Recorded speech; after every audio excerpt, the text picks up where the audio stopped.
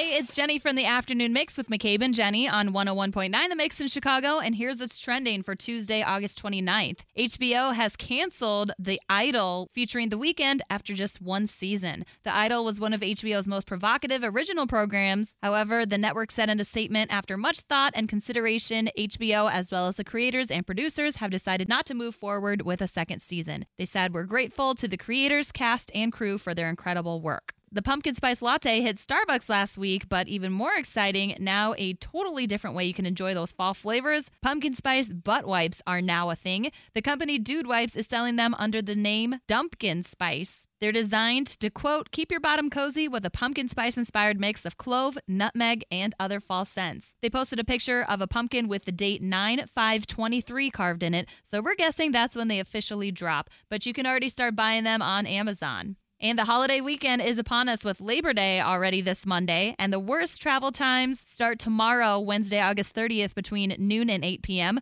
The best time to get on the road will be tomorrow morning before 7, and on the way back, the worst time to travel will be Monday, September 4th, from 10 a.m. to 6 p.m. The best time to travel will be after 7 o'clock p.m. on Labor Day. I'm Jenny from 101.9 The Mix in Chicago, and that's what's trending.